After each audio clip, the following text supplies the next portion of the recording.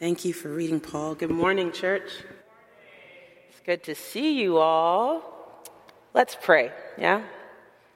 Lord God, we come to you in the name of Jesus. We thank you so much for today. We thank you for life and for strength. We thank you for your word. We thank you for your spirit dwelling among us. God, I just pray that you'd bless our ears and our hearts to hear and rightly respond. I pray that you bless me, help me to say the things that you want said. And I pray that you bless what I say and that it would go to every heart that needs to hear it, translate it the way it needs to be heard and said and received. And God, get glory here in this place. In Jesus' name we pray. Amen. Amen. All right, I'm just making sure you're still alive. Stay awake, stay awake. Okay, here we go. As a child growing up in the Williams household, my parents, if they called for me, cried for me, bellowed my name, you answer with, yes, mama, or yes, daddy. And if they called you again, you replied with, coming. Even if you hadn't started the verb part of that continuous form, you said, coming. And if they had to call again, you said, coming, with more sense of urgency, as though you were going through the traffic that would lead you to the kitchen or the garage or the backyard from wherever you were being summoned. And if my mother had to call too many times, she would say, girl, stop your coming and come now, okay? Jesus called 12 men to be his disciples and students, and they replied by following him. Some of them left as they were in the middle of a task or a job with no time to leave a 2 weeks' notice. The disciples were a mixed bag of men representing all sorts of people and classes. But they all came when Jesus called. They said yes to following Jesus. Over the next few weeks, as we walk through the Lenten season and visit the Stations of the Cross through our sermon series, our hope here is that you take time to willingly enter into this season of reflection. Reflect on the reality of Jesus and his sacrifice, followed by repentance. You can even find a lovely invitation to Lent in your bulletin.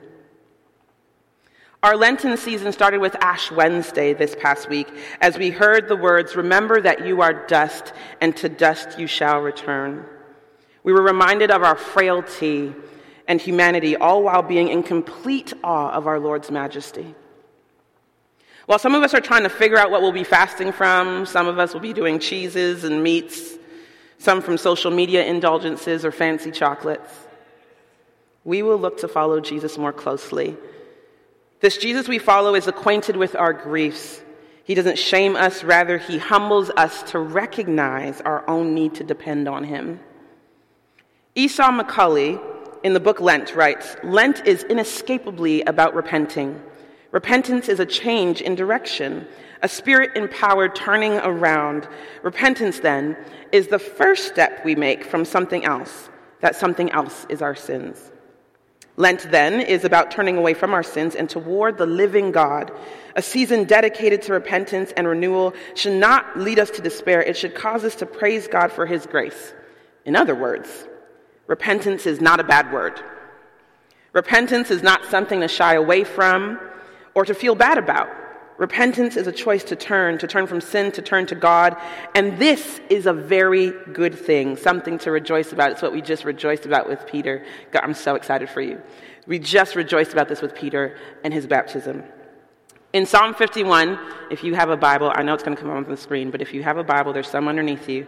Psalm 51, we're going to be doing Bible stuff today. David says, he prays this to the Lord after his sinful actions of adultery and murder are made known to him by the prophet Nathan. And I know it's a bit long, but I think reciting most of it is important for us to hear.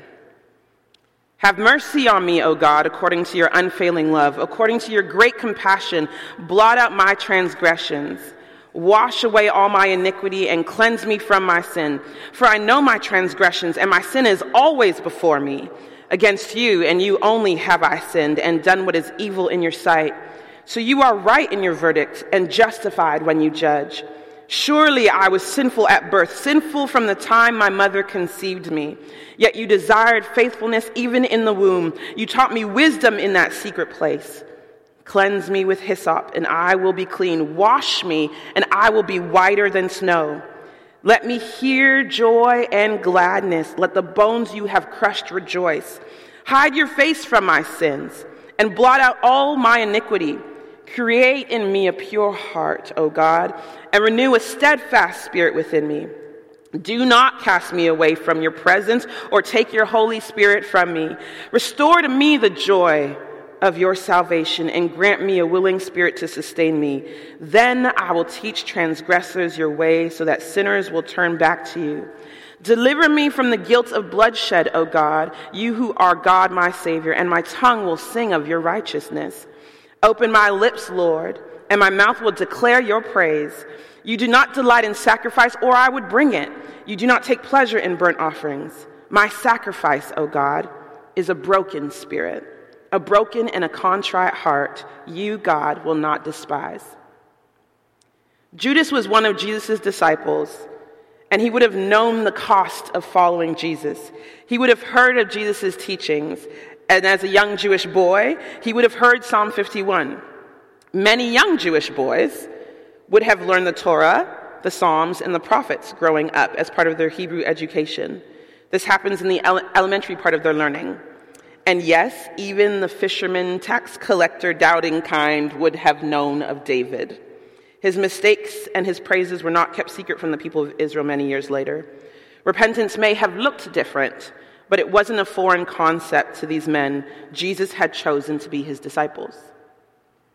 Judas had seen miracles and even heard Jesus teach the Sermon on the Mount, from which we get the Beatitudes and further insight into the commandments. Judas and the other disciples would have heard the command to turn the other cheek and love your enemies. So why did Judas do it? Why did he betray Jesus to the religious leaders? Not Jesus. Anybody but Jesus. And Judas betrayed Jesus for 30 pieces of silver, which in today's currency is believed to be as little as $90 or as much as $3,000, depending on the weight of the silver. Perhaps Judas thought he would get Jesus to show off a little more, and get out of this one like he did when they were in Nazareth and they were about to stone him, and then Jesus didn't get stoned. Or maybe Judas thought that the Lord wouldn't really be punished. After all, the Pharisees and Sadducees and all the other C's were looking to punish the Lord and looking to trap him all the time. And he always seemed to outwit them. He proved them wrong. Surely he could do it again. Perhaps Judas was ticked off with the way Mary came and used a year's worth of wages and perfume at Jesus' feet. Judas was the treasurer, and he and the others claimed that the money could have been used for the poor. But Jesus knew better. Psalm 139, 1-7 says, "O Lord, you have searched me and you know me. You know when I sit down and when I rise. You perceive my thoughts afar. You discern my going out and my lying down. You are familiar with all my ways. Before a word is on my tongue, you know it completely, Lord. You hem me in behind and before. You have laid a hand upon me. Such knowledge is too wonderful for me, too lofty for me to attain. Where can I go from your spirit? Where can I flee from your presence?" What we do know from Scripture is that something changed in Judas when Satan entered him, and he was more concerned about keeping his promise to the leaders by having Jesus betrayed for the silver. He probably couldn't dip into the cup at the Last Supper fast enough. And knowing this, knowing him, Jesus still let him go because now was the time, the fulfillment of the promise of the suffering the Messiah would have to endure. A couple of weeks ago, we heard Ronaldo Wall exhort us to be light, to illumine the dark areas of the city, of the realms of society we frequent, and to share Jesus with others. It's cool to be around others who also have the light of God shining through them, but light is light to dispel darkness. Darkness isn't only around us, but if we are yielding to that which is not of God, we can have darkness within. When we allow a moment of darkness to reign, our ability to hear the voice of the Lord is skewed, muffled even.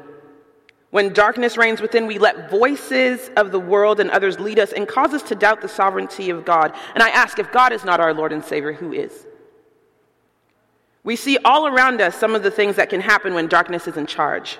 Crime rates increase, lawlessness is popular, witchcraft and idolatry are optional even amongst believers, and we create cycles of terror and death. We believe we can do things in our own strength and let unbelief and doubt lead us into despair and routines of rush and worry. For more than just a moment, Judas followed the voice and instruction of Satan and left an intimate moment with the Lord to betray and sell him. He used his access and close proximity to give the wrong religious leaders of that day an innocent man. And as Matthew 26:48 reads, but Jesus asked him, Judas, are you betraying the Son of Man with a kiss? Jesus isn't asking for his own benefit. He knows exactly what Judas is doing. It was foretold centuries ago, and he is the Messiah, of course. Here it is, a moment when Judas can confess. He can come clean, he can repent, but instead, Judas says nothing except the greeting recorded in Matthew's gospel. Greetings, Rabbi. Feels slimy, doesn't it? Greetings, Rabbi. It's weird. According to Andrew McClurg of Grand Canyon University, a kiss in the days of Jesus was a sign of friendship and represented acceptance. Not just acceptance by God, but also others who came from similar backgrounds. A sign of equality and respect among friends. It is no wonder that both Peter and Paul on different occasions exhorted new believers to greet each other with a holy kiss or the kiss of love, to welcome Gentile believers and to let them know that they were indeed a part of the body of Christ. Except Judas used what was a greeting and a sign of welcome to secure a sale and to end his relationship with the Savior of the world. In the flurry of the moment, the disciple we know from other Gospels accounts is Peter takes out his sword and is ready to fight for his master when he realizes the trouble they are in. Peter is your ride or die disciple, okay? He's the one that's going to have your back. He's going to be there. If it was today's day, guns blazing, okay? That's what he's here for. He is ready to be there. He may be trying to prove to Jesus that he won't actually deny him in a few moments, but only Jesus knows that for sure. In haste, Peter chops off the ear of the servant of the high priest. Peter thought he was helping.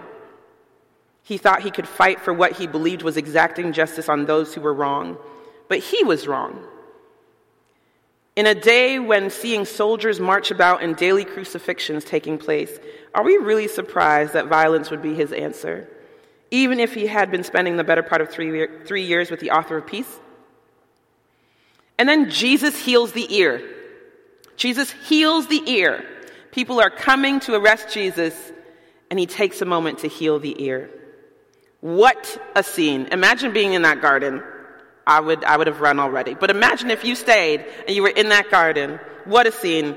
This is the same Jesus the leaders kept asking to see a sign and a wonder from, even after he had performed so many miracles. This is the same Jesus who told them to love their enemies and to pray for them. And now this Jesus, as he is being approached by an angry mob and betrayed by a friend and disciple, heals the ear of someone in the enemy's camp. What an example of truth. What an example of humility and love. Friends, love isn't just red and pink clashing together for our Valentine's Day moments. Love is Jesus in the midst of chaos, still shining light in the middle of darkness. So after all of that excitement, an innocent man of color we know as Jesus our Lord gets arrested in the Garden of Gethsemane. After the most intense prayer moment, and after feeling the weight of separation from the Father that our sin had him bearing. I often wonder of the difference between Judas and Peter. I wonder if Judas was disappointed in Jesus or disappointed in the systems of that day or even in himself.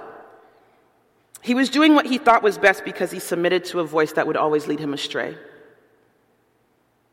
I wonder if Peter thought he was bodyguard extraordinaire for the Messiah. I wonder if Peter ever gave Jesus a suggestion or some wisdom on how to do things as if he actually knew better than Jesus did. I wonder if, like Judas, we have ever been disappointed by something the Lord has done or not done in our lives. Maybe something he hasn't done in our homes, our churches, our city, or our country. Have you considered betraying the faith and selling out because it's just not what you thought it would be? Or are you fed up like Peter at the ways the Lord has not taken your ways of helping him into consideration? Are you annoyed when the Lord seems to stop you from carrying out seemingly good actions? I tend to give God suggestions on how he can answer my prayers. I tend to give God suggestions on how he can speak to me. I prefer a neon light with an arm pointing down saying, this is how you do it.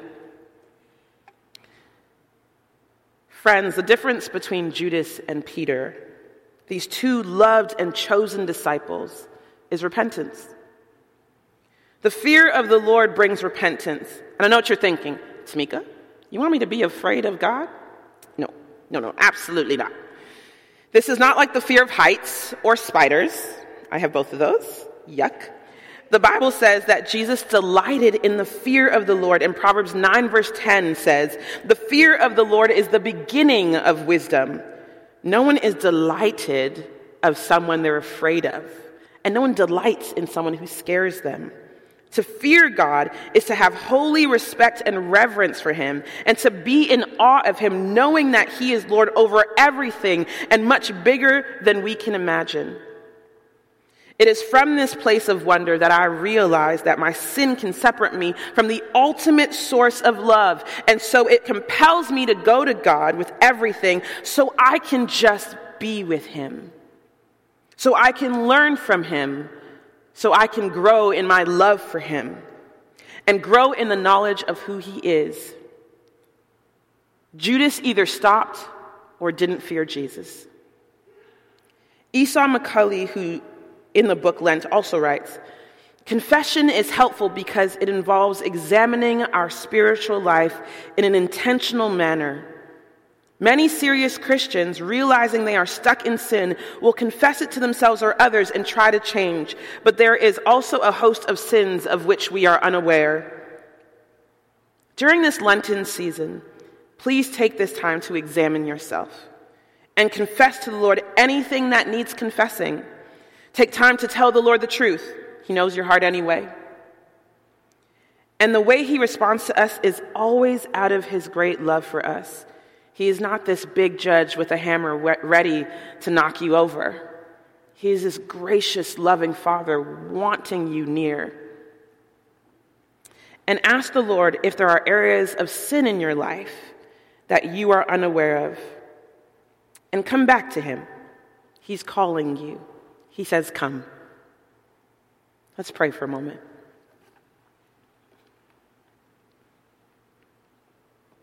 Father God, this was not easy things to hear. But we need to hear hard things sometimes. So God, thank you for this word. Thank you for the weight of it. Thank you for the example we have in Luke 22. Jesus, we're going to enter a time of confession again. So I pray, would you help us to search our hearts as we do that? In Jesus' name. For our reflection time, let's actually take some time to confess to the Lord again. I know we did it earlier. Pastor Nestor led us in a really beautiful time of confession. But it would be a waste to come here again with anything in us when we could have left it at the foot of the cross today. So take some time and we'll pray again. We're going to look at these questions. What are ways you've been disappointed by God? What are ways you felt like you were helping God while getting nowhere? We're going to surrender that to him. And are there areas of your heart where darkness has more of a say than Jesus does? Let's take some time now to reflect.